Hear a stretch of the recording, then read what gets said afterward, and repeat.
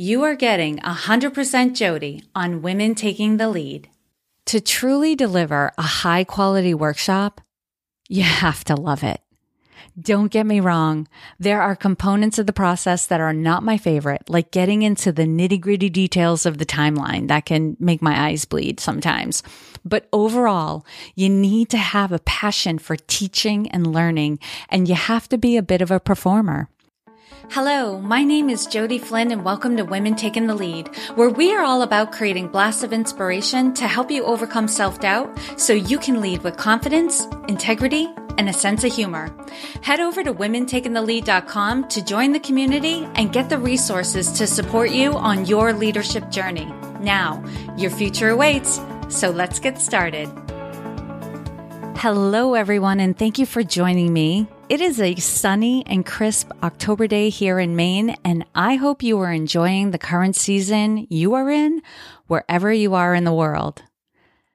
I had an opportunity recently to deliver a couple of full-day workshops for a local organization, and I was struck again by how much I love delivering workshops.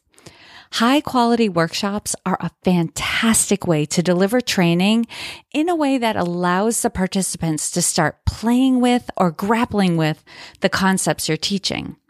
The workshop format is ideal when you're working with a group that will benefit from learning side by side, such as a team from the same company, or it can also be ideal when the group would benefit from learning from each other. This could be a mix of people from different industries, backgrounds, levels of experience. The workshop can act as a conduit to exchange knowledge and provide feedback. Workshops are one of my favorite ways to teach because the attendees get involved and start making the content meaningful for them. I will often turn a presentation into a workshop, and it's always well received. I don't know how you feel about it, but when I go to attend a workshop, a seminar, a conference, if I'm already coming up with ideas and starting to put some of the ideas and concepts into action while I'm there, I start to feel like I've been getting my money's worth. When I think of workshops, I think interactive and engaged, workbooks, worksheets, paired sharing, small group exercises, and whole group discussions. In fact, as the person leading the workshop, the more I can minimize my time talking and maximize the time the participants are talking, the better. I've been asked to do workshops for organizations, and I've also organized workshops for the public. Both of these can be gratifying, and they each have their pros and cons. When an organization asks you to do a workshop, they're going to take care of most of the logistics, marketing, and other communications. They're also going to pay you an agreed upon amount of money, so even if some people need to back out, you don't have to issue refunds. The situation takes a lot of work off your plate, but you don't have a lot of control either. You may not have any say in the location, the skill or knowledge level of the participants, choices for refreshments, etc. The one thing you do want to make non-negotiable, if this applies to the workshops you're doing, is to limit the number of participants in the workshop. Much like a classroom, there is an ideal ratio of facilitators to participants for maximum learning and engagement, and that number will usually fluctuate between 16 to 20 participants to one facilitator. It really all depends on the content of the workshop and the skill level of the participants with the particular topic you are addressing, right? So it's up to you to determine how much of you is going to be needed by each of the participants at any point in the workshop. You don't want to set yourself up for a situation that could be frustrating and disappointing for both the participants and for yourself. For an organization, there's also more work leading up to being asked to do the workshop. There's likely been networking and exploratory meeting to assess the specific needs, proposal writing, and the negotiation of the final details before you even know if you're doing the workshop for sure. And there's no guarantee you'll get to deliver the workshop. All of your effort may be for naught if they determine that now isn't the right time or you are not the exact fit they are looking for. And even if now's not the right time and, somewhere down the road they come back and, they open up the conversation again, you may not have to start back at square one, but you are going to replay some of those initial conversations again. So it's an additional time investment for you. You can usually earn more money doing workshops for organizations, but also consider the amount of time you'll invest before you get paid to deliver the workshop. Now, if you're going to do a workshop yourself that's open to the public, you have much greater control over all the details of your event. You get to pick the location, the food and beverage choices. You can set criteria around who can attend based on skill level, and you have much more control over the date and time. However, the marketing, sales, communications, and all the minute details are on you or a person you are paying to take on these tasks. It's also not unheard of for someone to register and pay for your event only to realize they have a conflict and cannot attend. Just know that they will likely ask for a refund even if you have clearly communicated a no refund policy. So it's up to you to decide how you're going to handle that situation. It's not a black and white. It can be gray. And again, it's up to you to decide how you handle those situations. And also keep in mind, if your workshop doesn't sell out in advance, you will be continuing to put time, energy, and possibly money into marketing your workshops and doing sales calls right up until the day before the workshop or whenever your hard stop is. You have much more control in this scenario, but you also have a lot more work or have to pay someone to take on that work. And to be honest, I love both types of workshops. I love the whole process of getting to know an organization, their people, and their needs. I love being able to arrive with the majority of the details taken care of. I can then focus on giving the best I have to give, right? And I'm not worried about setting things up and putting the food out and putting ice in the bowl that's going to have the drinks and all of that. I'm not worrying about all of that. I also love offering what I have to give to those who are working for themselves or whose organizations don't offer the type of training that I do, even though it's more work to do a public workshop and often doesn't pay as much as delivering a workshop for an organization.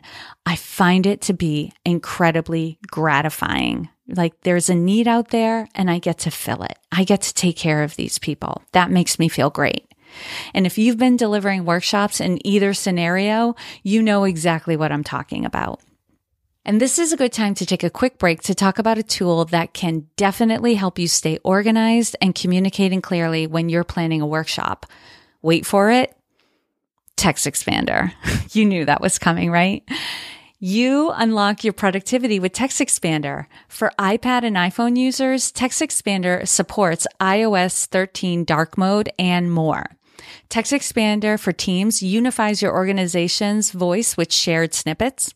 You can manage who sees the snippets by making different groups for your departments. For instance, customer support and sales see the snippets that they need alone. Make everything you write repetitively available everywhere you type. So text documents, spreadsheets, web forms, and more. You can also turn your snippets into forms with fill-in and pop-up fields, optional text blocks, autofill dates and times, and graphics. TextExpander is available for macOS, Windows, Chrome, iPhone, and iPad. And if you've been listening to this podcast for the past couple of years, TextExpander has been my sponsor for quite some time. If you've been listening to all of the functionality that they provide, they just keep getting better and better and better. It is worth the investment to get TextExpander and at least try it out. So here's how you do it. You go to textexpander.com/podcast and select Women Taking the Lead from the drop-down list to get 20% off your first year. So again, to get that 20% off your first year of TextExpander, visit textexpander.com/podcast and select Women Taking the Lead from the drop-down list. Now, I want to go into talking about the qualities that will serve you in delivering workshops. To truly deliver a high-quality workshop, you have to love it. Don't get me wrong. There are components of the process that are not my favorite, like getting into the nitty-gritty details of the timeline. That can make my eyes bleed sometimes. But overall, you need to have a passion for teaching and learning, and you have to be a bit of a performer. Depending on the length of your workshop, you may need to keep the energy of the room within a range that is conducive for learning. And to do that, you need to keep the attention of the attendees on the topic at hand. I'm not saying you have to do a song and dance or some cartwheels to keep everyone focused on the matter at hand, but you do need to be interesting, engaging, and a bit entertaining. There's no getting this perfect. There are going to be times of the day when it's easier to do than others, and there are going to be some topics that are more challenging for some of your participants, and their natural inclination will be to check out when they get challenged. It's very common. And so you need to know how to draw them back in. You need to know how to read the room and meet the needs that are before you. This may mean going back to the drawing board on a particular segment of your workshop to work on making it easier to digest or injecting more humor into it to keep everyone interested. It may mean taking an unscheduled break, even if you're tight on time, so everyone can stand, stretch, move around, or refill their beverages.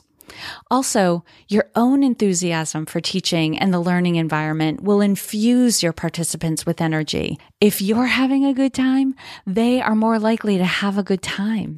People can tell if you're having a good time or not, and they use this to determine whether or not they're having a good time.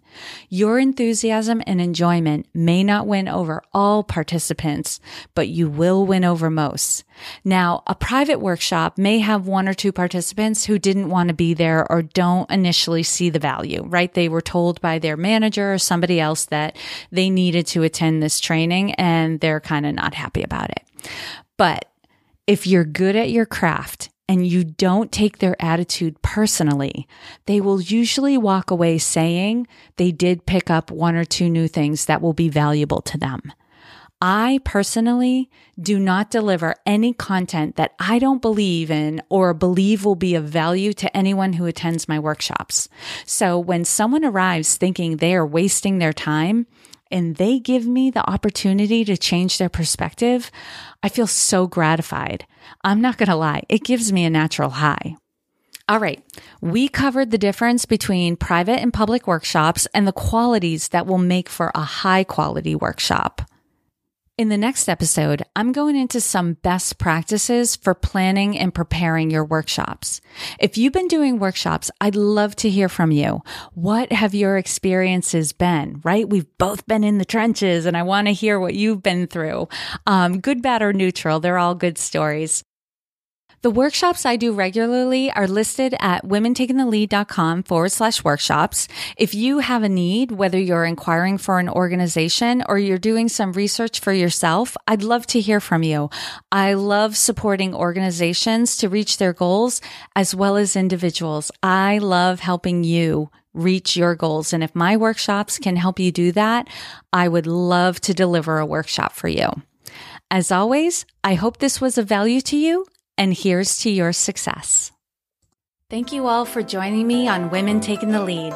And to strengthen you on your own leadership journey, I'd like to send you off with a quote from Marianne Williamson, so here goes. Our deepest fear is not that we are inadequate. Our deepest fear is that we are powerful beyond measure. It is our light, not our darkness, that most frightens us. We ask ourselves, who am I to be brilliant, gorgeous, talented, fabulous? Actually, who are you not to be? You are a child of God. Your playing small does not serve the world. There is nothing enlightened about shrinking so that other people won't feel insecure around you. We are all meant to shine as children do. We were born to make manifest the glory of God that is within us. It's not just in some of us, it's in everyone.